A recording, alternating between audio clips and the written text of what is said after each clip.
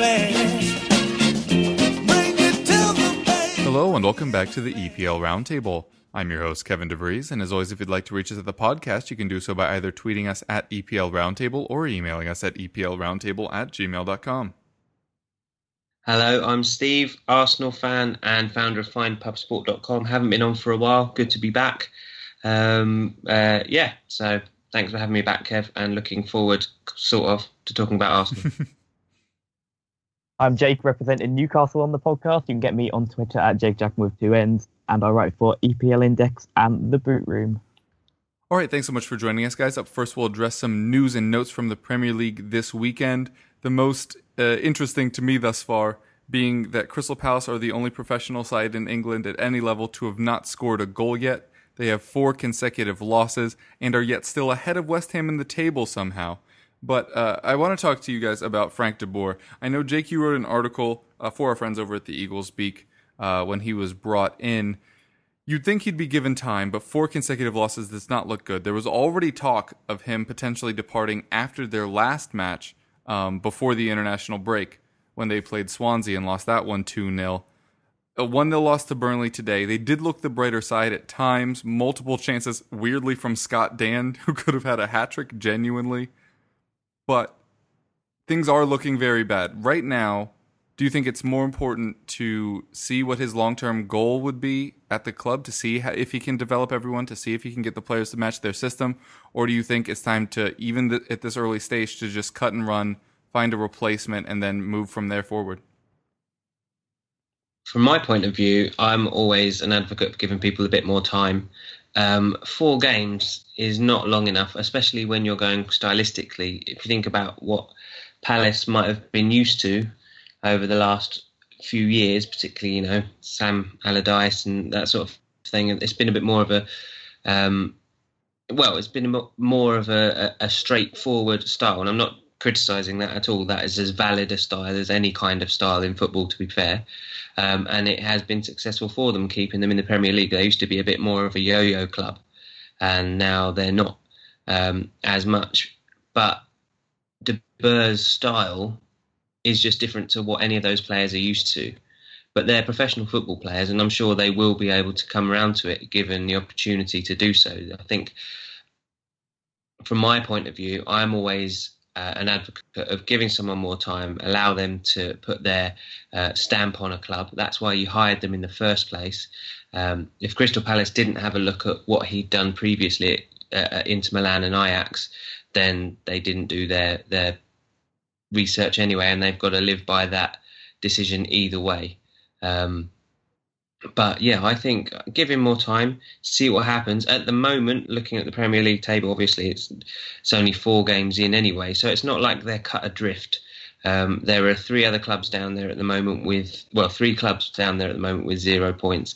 Leicester on 3, Everton, Swansea and Brighton on 4. So there are no clubs pulling away yet. There hasn't been time to. So until they start to see a gap, I don't think the time is right.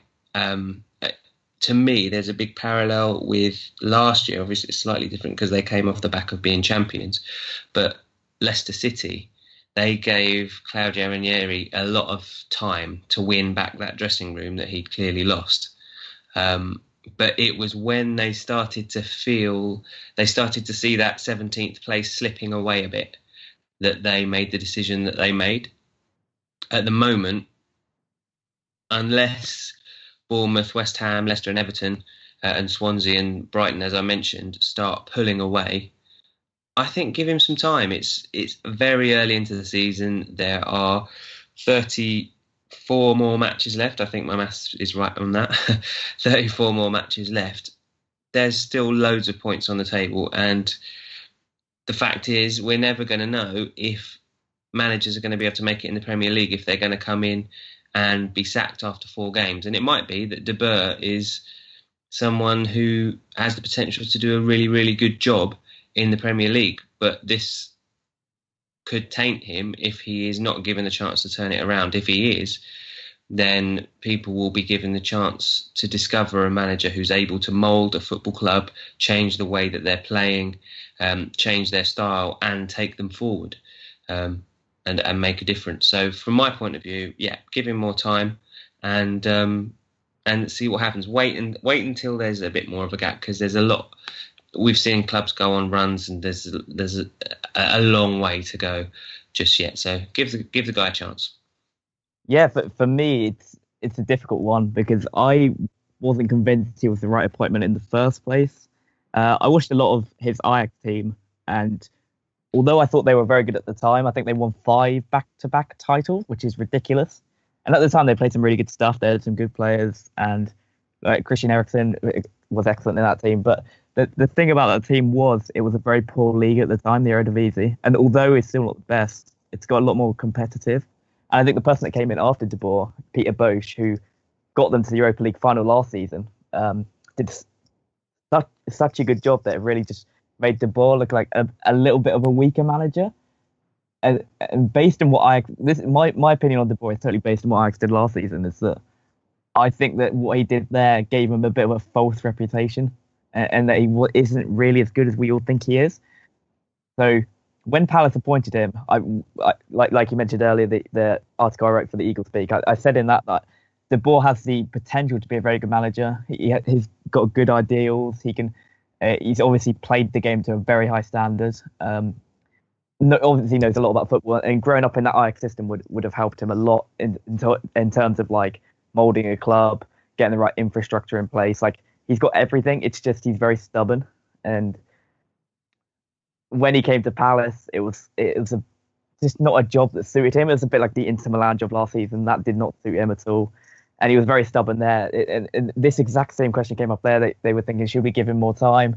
And they kept giving him more time, and he just didn't really turn it around, which I guess this is the same thing at Palace. But the difference of this is that they've got a squad that just don't know how to play that way. They were playing under Sam Allardyce.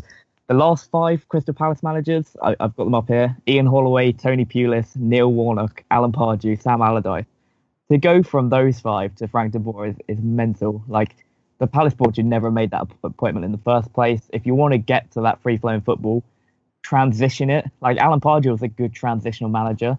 Although he's not the best coach, he plays a little bit more attacking, possession-based football than the other 4 people I just mentioned. So to go in from Neil Warnock, Tony Pulis to Alan Pardew back to Sam Allardyce was a bad strategic move. Although it got them to stay in the Premier League, they probably shouldn't have done that.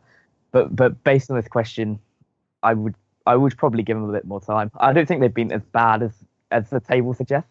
Today, they probably would have won that game 9 times out of 10. Got down, missed that gilt-edged opportunity. The Burnley goal was just an individual error. Like, you cannot coach for that. You can't. There's nothing you can do about that. Individual errors and sort of goals from range or ridiculous goals. Like, you just got to just hold your hands and say there's nothing you can do about that. No system can coach for that. They just happen. He was just very unlucky today. And on the basis of that performance, like, there was enough about Palace in their possession, their passes, their creating of opportunities. I think they got over 2 expected goals, or on one measure I read. So that's like quite promising. I think they're 8th in the table overall for expected goals this season. So, like, they're not playing badly, but I don't expect Steve Parish is going to be looking at expected goals to make this decision. But there's a lot about them. There's a lot about them to be positive about. I just think De Boer is very stubborn. I don't think he's going to change. I think that's totally going to be the undoing of him. I said in this article, if he learns to slowly transition it and can be a little bit flexible with the way he manages, like the best managers, they're all flexible. Like, I'm just bringing this to Raf Benitez because that's exactly what I'm thinking about at the moment. But we don't play good football at the moment. We're very disciplined. We play percentages, but we're getting results. And the very best managers know how to change their style for the players they have. And De Boer brought in some good footballers. Fosu Mensah, really both good players. Like, there's some players that could play that system, but it's just a very slow transition. Like, to go from that wing play and balls in the box to Benteke to some slow build-up, it's just not going to be a quick fix. Like, if you had a slow transition, it would be fine. I think they should give him more time based on today. Like, they probably should have won today. They did okay against Liverpool. They were unlucky against Huddersfield. I think 3-0 was a very unfair scoreline. They were not bad. And the same against Swansea as well. They were decent enough, and on another day could have got a better result. It's just the lack of confidence is just in that squad. That's not helping anything. Like their individual errors are just a complete. It's just down to a lack of confidence.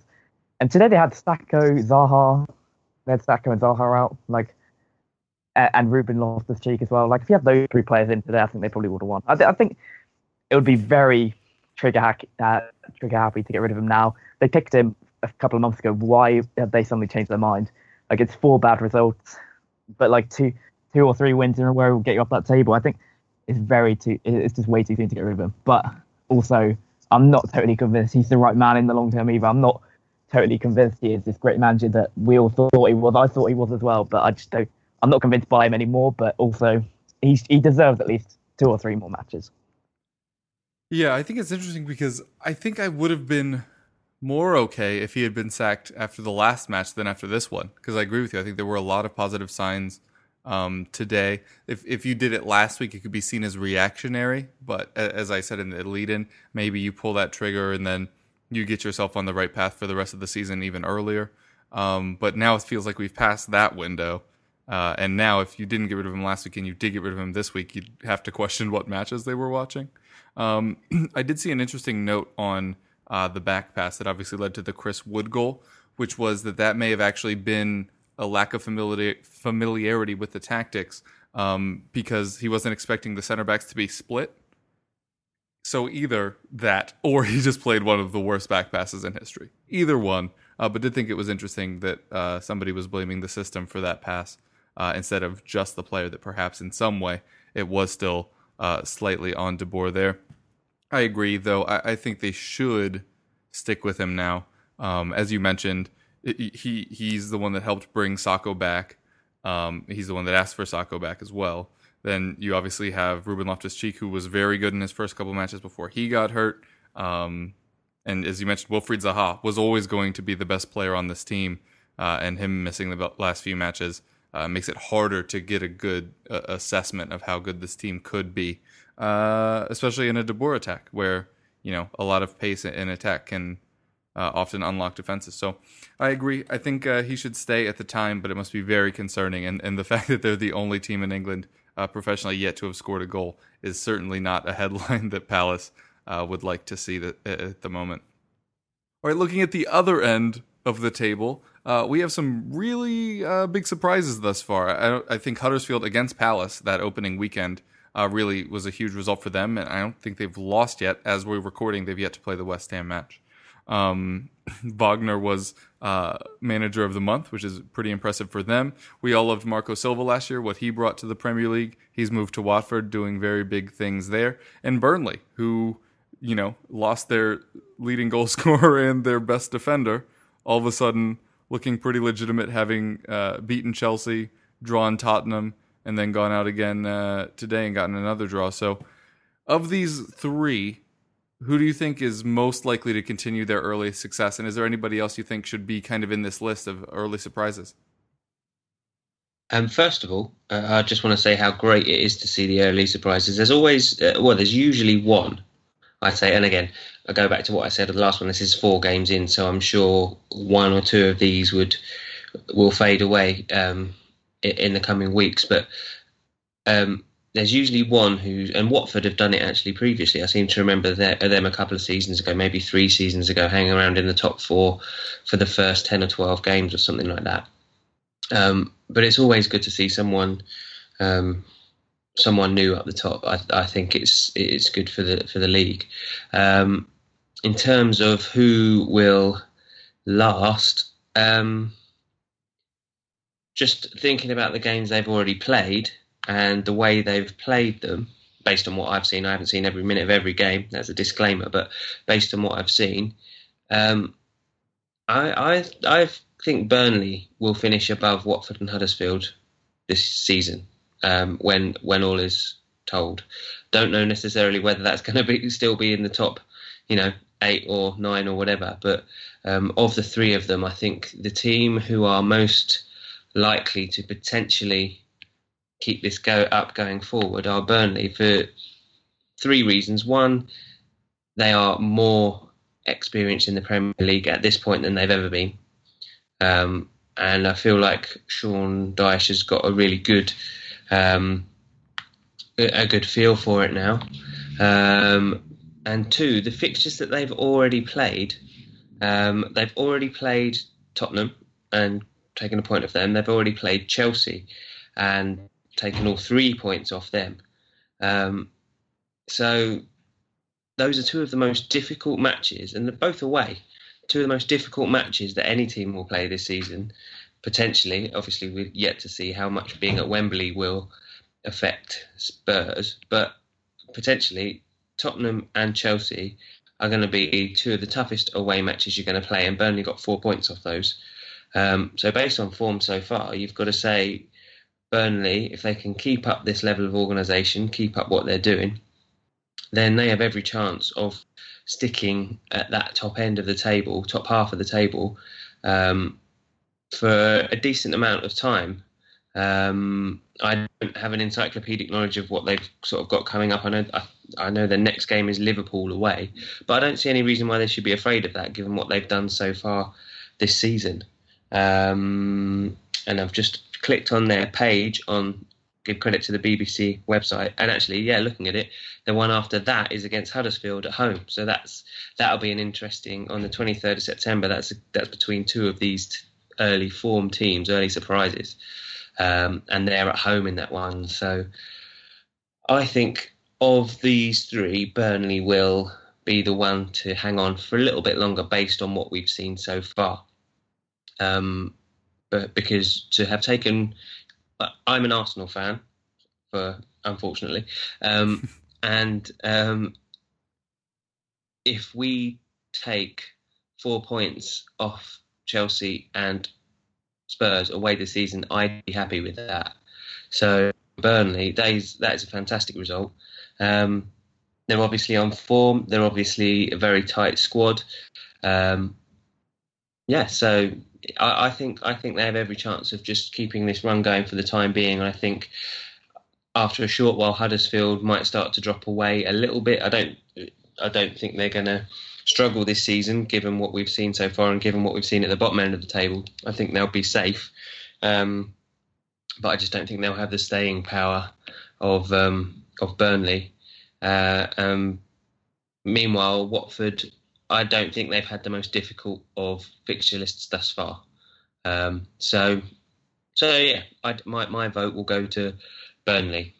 Cut to next weekend when they get battered 8-0 by Liverpool. Yeah, I'm going to go slightly different on this. I'm thinking Watford are going to come highest out of those three teams. I quite like Marco Silva. He's obviously done very well in England. I'm not totally convinced by him as a set-piece coach, but I can't say I've watched a lot of Watford this season to know if that's a problem at either end. But that was one concern I had about him at Hull, and it was quite a big one, I think. So we'll see how that goes. But the players they brought in, I think they've done well. Andre Gray, you know what you get. He's just a worker, and I think a player like that, if you surround him with the right attack, he's very effective. He's never going to get more than 10 goals a season, but I think Watford have goal scorers across the pitch. Daryl Janmaat, did he get one yesterday? He's always good for a goal when he was at Newcastle. Yeah, he did. Richarlison looks like quite a good player. Capoue is very good in the centre of the park. You got Deeney as well. I just think they've just got good players. Like they know what they're doing. They've got quite an old squad, if I'm correct in thinking. So maybe around the Christmas period they might drop off. But I just quite like Watford. I think they're a good team.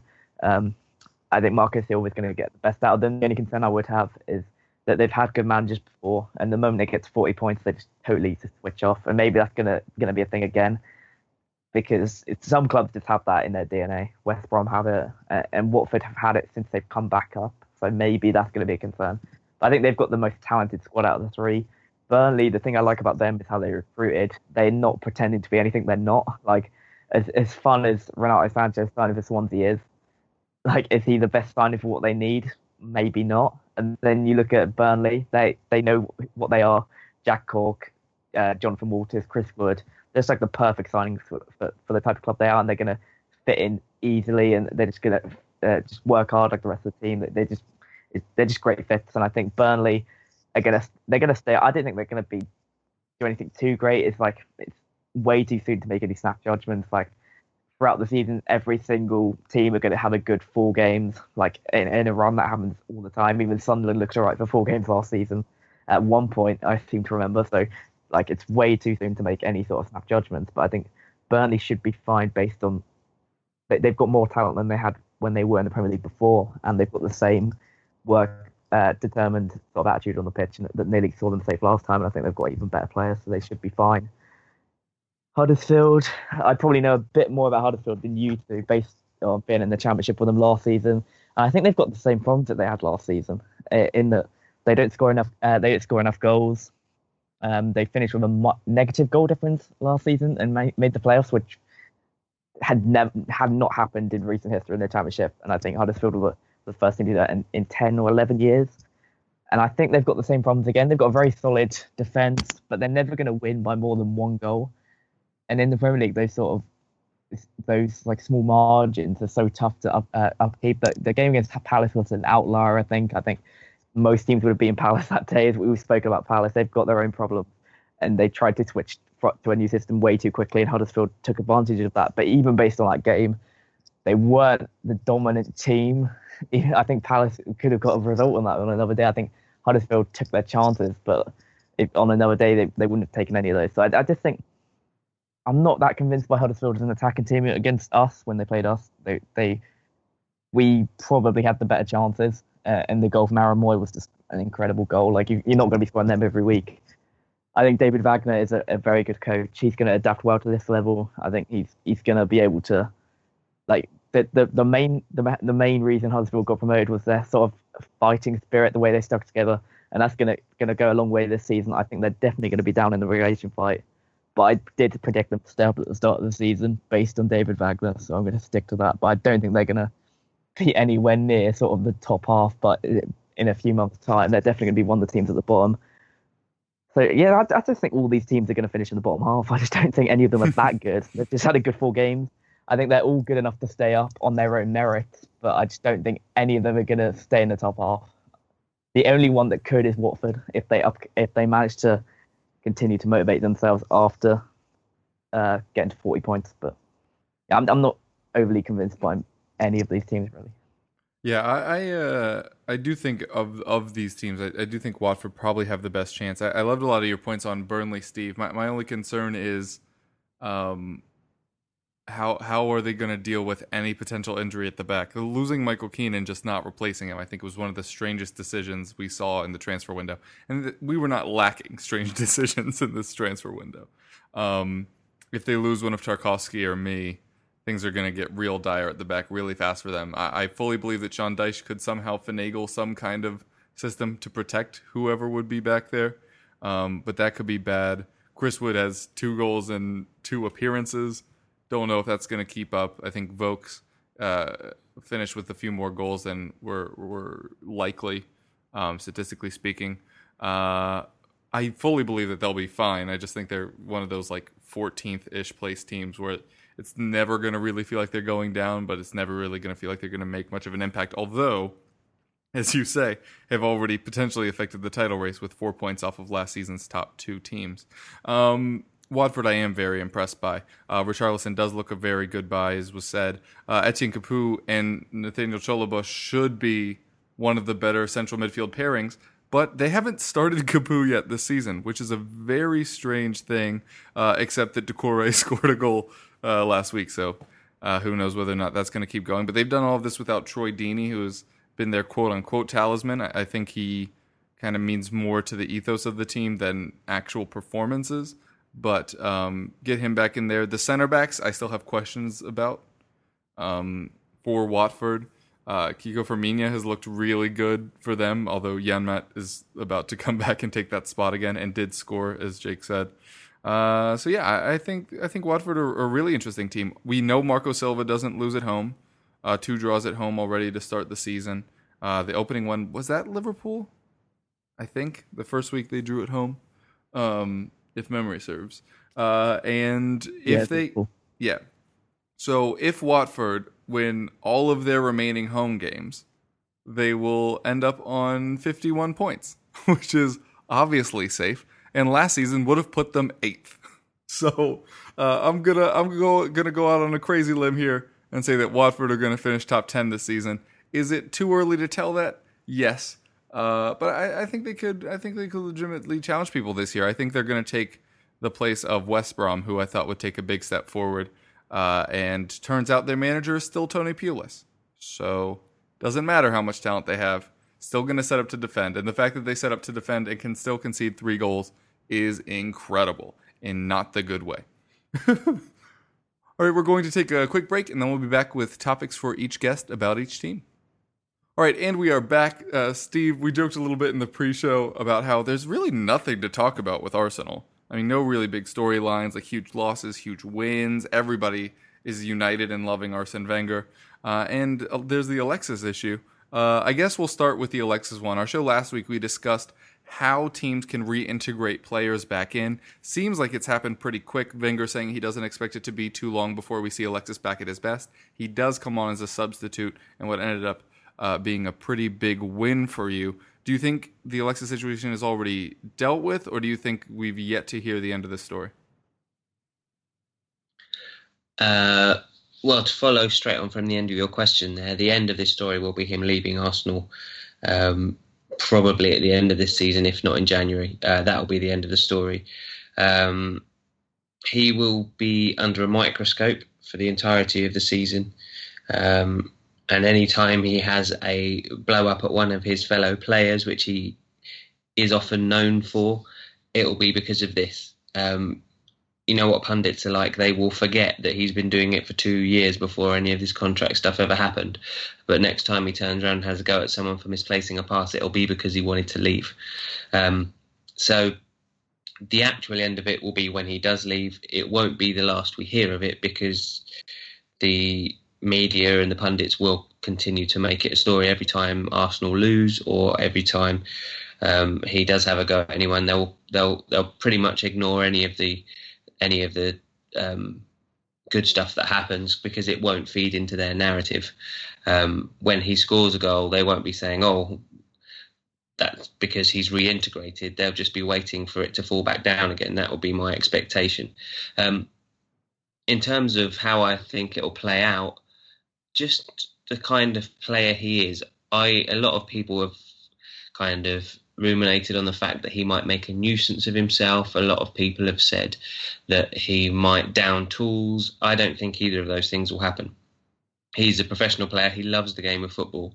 And I think that is what has allowed Arsene Wenger to be as confident as he is, that it's not going to affect his ability to play. I think whenever he plays football, he just plays it 100%. That's the only way he knows how to do it. Apart from anything else as well, it's a World Cup year. Now, I know that Chile actually aren't looking very likely to qualify for the World Cup, which would be a real shame, but until that's confirmed that they're not going to qualify for the World Cup, he's got a World Cup place to play for as well. Granted, he's one of their top players, so the likelihood of him actually being dropped, even if he has a dire season, is small, but it's something. It is something that will stand as a motivation. And if he can spend this season knowing, look, all he's got to do is play it out, and then he'll be on to his probably what will be the biggest contract and the final big contract of his career as he kind of hits his late 20s. I think he'll just have to accept it, but he'll play. He'll play to the best of his ability. I don't have any doubts about Alexis Sanchez. I just think it's a shame that the hierarchy at the club let it get to this point. Same goes for Mesut Ozil, of course, and then we saw what happened with Oxlade-Chamberlain when he left, which I don't think it's a shame, but it's not that big a loss. And you know what, 35 million for who would have been our second choice right wing back or right full back, can't say fairer than that. But on the flip side, I think Sanchez will still be an effective player for us, and I'm still looking forward. We haven't seen yet that combination really with Lacazette, and I am looking forward to seeing how that plays out, because Lacazette's finishing so far has been brilliant to watch. Whether it was the goal yesterday, his scoring within the first few minutes of his debut, The goal, in fact, the goal that he scored against Stoke, where he was incorrectly ruled offside, that was a hell of a finish as well. So he's got his shooting boots on this season, and if Sanchez can link up with him, I'm looking forward to seeing it. It's just a shame that we're only going to see it for one season or half a season, but it's not the last we'll have heard of it, but the end of the story will be him leaving, and that's inevitable. I don't think there's any coming back from this now. Disappointing, especially if he ends up leaving the Premier League, but Alexis, obviously a very good player on his day. You mentioned Lacazette there. You assume that those two will be pretty regular fixtures in your starting 11. Oxlade-Chamberlain moving on. He wasn't always playing on the right wing, but just curious as to who you think will occupy that space, or if we'll perhaps see a continuation of this three at the back tactical change. Yeah, potentially. I mean, if we stick with the three at the back, then I think Hector Bellerin really has got that place sewn up at right back. Going back to the Liverpool game of last time out before the international break, I can't. It's one of the very first times when every now and again Arsene Wenger makes a decision that I don't quite get, but that team against Liverpool was absolutely littered with them.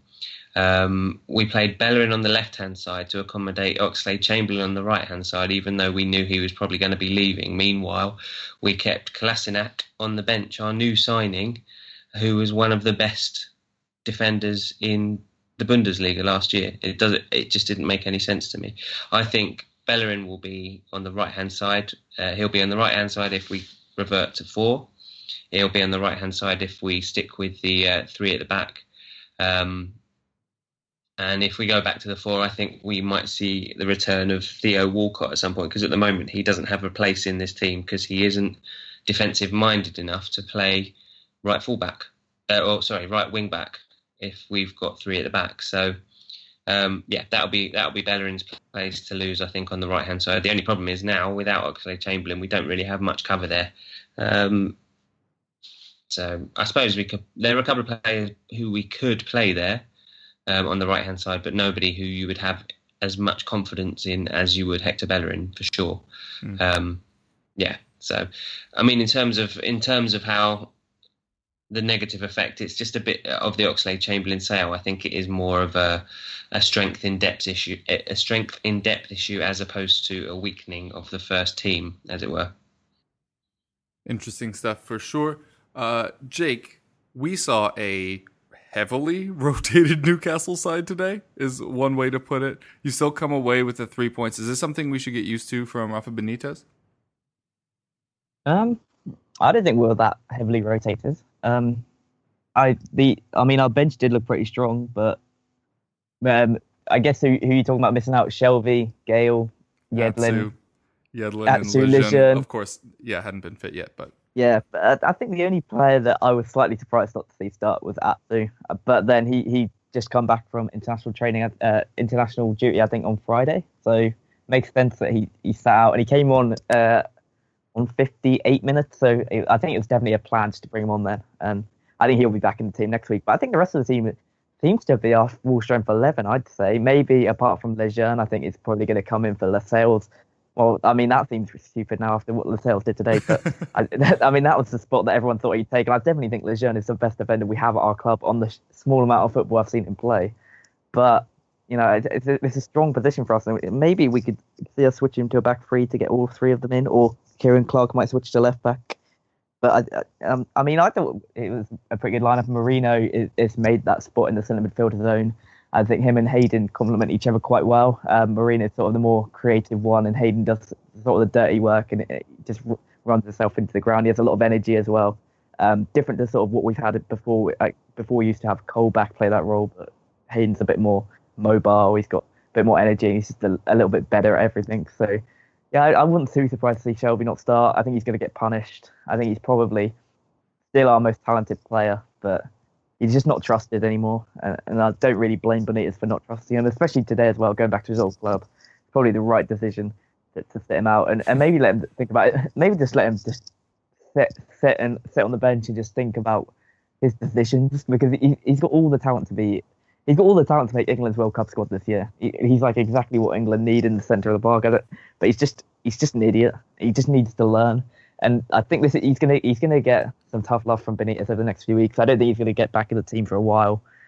And when he does, I think it could be for Jose Perez, and he might play a sort of more advanced role, which would suit him better and sort of keep him away from the more, I guess, the aggressive side of the game, sort of the tackling and getting involved with in the midfield battle. Keep him away from that might be a better move in the long term. So, yeah, I don't think we're that heavily rotated. I think Joselu is probably going to be our number one striker. And if you compare the game today, everyone's read and heard everything about Rafa Benitez being unhappy. It's not a secret anymore. And one of the reasons for that was our failure to get Tammy Abraham. He was one of our priority targets, and we agreed a loan deal, which wasn't cheap. I've read a lot of people talk about Swansea's loan deals for Sanchez and Abraham being quite cheap. The one for Abraham is £7 million. I know that because that's what Newcastle were going to pay. And if that's what Newcastle were going to pay, I can imagine that's what Swansea paid as well. So it's not a cheap loan deal. So that would have been a big outlay for us, and I think the board were just slightly against it. We sort of had a deal in place with Chelsea, then Swansea came with a better offer when they asked for 7 million. So then we were like, no. So like that deal didn't happen. But today, when you compared Joselu with Tammy Abraham, like I would much rather have Joselu. He wins everything in the air. He just runs himself into the ground. He knows his limits. Like today, he was excellent. I think he's very good for this level. I don't know why Stoke didn't use him more. He seems very good on the ball, links up the game well. He's always in the right place where the ball falls, and he's always winning the headers. And I think when he went off for Dwight Gale, it did hurt us a little bit in our hold-up play, and Swansea were getting a lot more of the ball in dangerous positions, and we had no out ball, and we were just sort of cramped in, which I think in the Championship when we were the better team, it made sense to have a goal-scoring Gale who could get in behind. But now we're going to be playing sort of back to the walls, counter-attacking. Somebody like Joselu makes a lot more sense. And Manquillo as well. I mean, he's been criticised a lot by the media for what he did at Sunderland. But a lot of players are just going to be awful in that Sunderland team. Like, there's only so much you can do. And it's really just going to bring you down playing in that team, like confidence-wise and decision-making. Like, it's not going to be easy. So I think he's really developing under Benitez quite well. I think there's no reason to drop him yet for Yedlin, although Yedlin was excellent last season. Manquillo has been good. So I didn't think it was that rotated. But as the season goes on, Benitez loves to rotate. So you're going to see Shelby come in, Gale come in, Yedlin come in. You're going to see Atsu and Murphy switch around. Maybe see Richie come out. So yeah, it's going to be quite common. So, but I think that was pretty much our strongest 11 today. Just with those injured players maybe not fully ready for starts. Yeah. I think Yedlin and Lejeune would probably come in, but fair enough. Not for today. Really glad you spoke about Joselu there. I was going to ask about him because he currently is tied for the most shots on target in the Premier League right now, despite doing it in one fewer match than Lukaku, Kane, Mohamed Salah, Sadio Mane, that group. So it has been very impressive, at least statistically, and it sounds like you're pretty pleased with what he's been doing for the club as well. For Tottenham, it was a good time for Harry Kane to get off the schneid, if you will. Crossgate did happen. Was it a cross? Was it a goal? Yeah, it was both of those things. Whether or not it was a shot, I don't think it was at all. Thought it was really interesting because when Pochettino was asked about later whether it was supposed to be a cross or a shot, he said it was a goal for Tottenham. And that is very blunt, as we've gotten used to from Pochettino. But I think his point was, and you saw it in the second goal from Kane, that it just got that monkey off his back, where when the ball came in for the second one, the way he quickly opened up his body and whipped it into the far corner is something that was the kind of quickness that we hadn't been seeing out of him. Even though he was putting a lot of shots on target, very few of them were kind of snap plays like that. And so, yeah, I think that confidence was definitely helpful from that first one to get Kane the second one against an Everton team that have a good defense. They're starting the season with a murderer's row when it comes to their fixture list. I think they'll be a lot better than we've seen right now. Although the one thing that was very clear was they have a lot of difficulty guarding the wings, despite the fact that Leighton Baines is, still held in very high regard as a left back. But Cuco Martina, who I saw an Everton fan say was their man of the match, quote unquote, for the first half. And I was very confused as to what that was. Actually, Jake, I'm glad to have you on because this was the analogy I used. It was very much like saying Kyle Walker-Peters was our man of the match in that match against you guys. Just because a defender is heavily involved in play does not mean that they're having a good match. Because they have to keep making last-ditch tackles and stuff over on their side because people are getting into good positions against them. So anyway, Everton should probably be a little bit concerned about that, and I don't know where the goals are going to come from, although all their set pieces were much more scary now that they have Gylfi Sigurdsson there. But yeah, so for Tottenham, getting Kane scoring is obviously great for us. Now the big question, kind of along the rotation lines that I was talking to with Jake there, is what are we going to do in the Champions League? We did do a little mild rotation. We allowed Dembele and Son to rest up. They did both make tiny sub appearances at the end of the match. That means we have Dembele and Son fresh. Dele Alli can't play in the Champions League for the first 3 matches because of his red card last year in the Europa League, which people may have forgotten we were in because it was only for 2 matches. So yeah, I think we're going to see some rotation. The fact that we kept Trippier playing was not only because Aurier only had 1 training session with us before that, but I think we will see him in the Champions League against Dortmund on Wednesday. So yeah, I think we're also going to see a fair amount of rotation. I think the few players that are guaranteed to play in both constantly are going to be Ben Davis for now until Danny Rose gets back. And Davis, by the way, has had an incredible start to the season. Toby and Jan, because they're our best. I'm not sure if we're going to go 3 at the back in the Champions League. If we are, then Davinson's probably also a lock, which means Dyer's a lock because Wanyama's hurt, and then Eriksen and Kane. I think the wings and who the other central midfielder is going to be are the ones up in the air, and the wing backs as well once Rose gets back. But for now, it'll just be Davis and then probably a rotation of Trippier and Aurier. I assume we're just going to see Lloris in both. I continue to not understand why Michel Vorm stays at our club. I think he's much better than a backup for us. I think he could be starting for at least 5 to 7 Premier League sides. Very pleased to have a backup as good as him. I know a lot of Tottenham fans are harsh on Vorm because they're comparing him to Lloris every time he comes in, and that's going to make the majority of goalkeepers look bad. But yeah, so getting ready for Champions League, that's what we're doing this week. Again, getting Kane off the schneid in terms of scoring goals in both internationals and Tottenham, I think, is huge heading into the Champions League, where hopefully we can get a result midweek. Come next weekend, I might be talking about how we're probably not going to stay in the Champions League. I think we have to pick up a win against Dortmund, either home or away, and home obviously the easier of the two, although, as Steve mentioned earlier at Wembley, maybe not the case, although we have played some pretty good football at Wembley, just the results perhaps not having gone our way. All right, now we're going to head into Player Watch. We're going to discuss who our club's man of the match was officially, and if we agree. We'll start off with you, Steve. Who was officially your man of the match? I think it's been a bit mixed, actually, depending on who you ask. Good. I've looked in various places, and the BBC have said one thing, but the Arsenal.com have said the other. Have said another. So from what I saw last night, which granted was definitely was only highlights, I'll admit that. Kolasinac, he's been impressive actually since the very start of his run. Goodness knows why he was left out against Liverpool. I can't explain that. Again, I won't go all the way back over that, but he just looks really impressive. He was involved yesterday again, did really well. In his attacking and his ability to get in a cross when you don't expect him to is a fantastic aspect to his game. But on the flip side of that, when he's defending, he's actually quite a big guy. I hadn't realised until I'd seen him kind of bearing down on 1 or 2 players. And when you compare him to some of the other defenders that we've had in recent years, when you compare him to the likes of,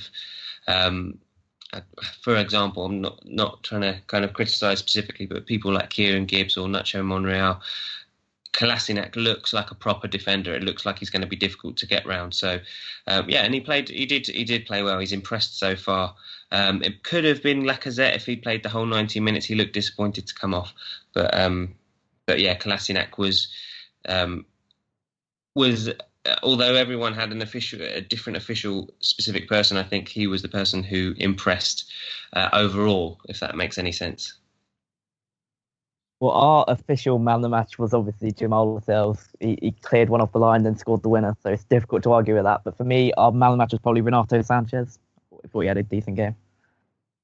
But there is yeah, it's probably Jamal Lascelles. Probably fair, isn't it? Man of the match, I guess. How do you define that? Most influence on the game. He did saved a goal, scored one. Can't argue with that. Jesus Gomez was quite good. Playing left back, it was his first Premier League start. I think he's played about 6 times for us before then, so he did pretty well at left back. Although he was incredibly slow. Like I don't think I've ever seen a slower person on the football pitch. He was so slow, and that's a big concern going forward. But his game, his positioning, and everything else was really good. What he did on the ball was good.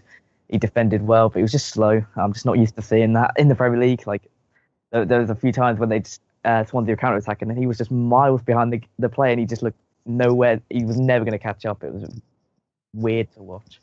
And Mikel Merino was very good as well. I think he's probably going to be one of the signings of the summer. But it's definitely our signing of the summer. He came from Dortmund on loan. I think we got an option to make it permanent for 5 million, which is an absolute bargain in the current market. He's going to be somebody that goes on and plays for a Championship League team. He's definitely one that Mike Ashley will be seeing pound signs with. He's going to go on to big things. He absolutely dominated the game today. Renato Sanchez was perfect to talk about before the game, but he was definitely Marino was definitely one that everyone was talking about afterwards. He was absolutely superb, and he was absolutely superb against West Ham as well. So that is why Shelby's not playing. He was very good. And I just want a quick mention for the coaching staff, because Rafa was not at the game today. They all did it. They did obviously a great job, because before the game, Alan Pardew for Sky was saying that it makes a massive effect. It has a massive impact if the manager's not there. Well, obviously it doesn't for Newcastle, because we still won the game and we're the better team. So everybody sort of has to have a sort of a well done for that. Yeah, for Tottenham, Christian Eriksen was our man of the match, and probably deservedly so. He was definitely running everything. It was one of those really good Eriksen days.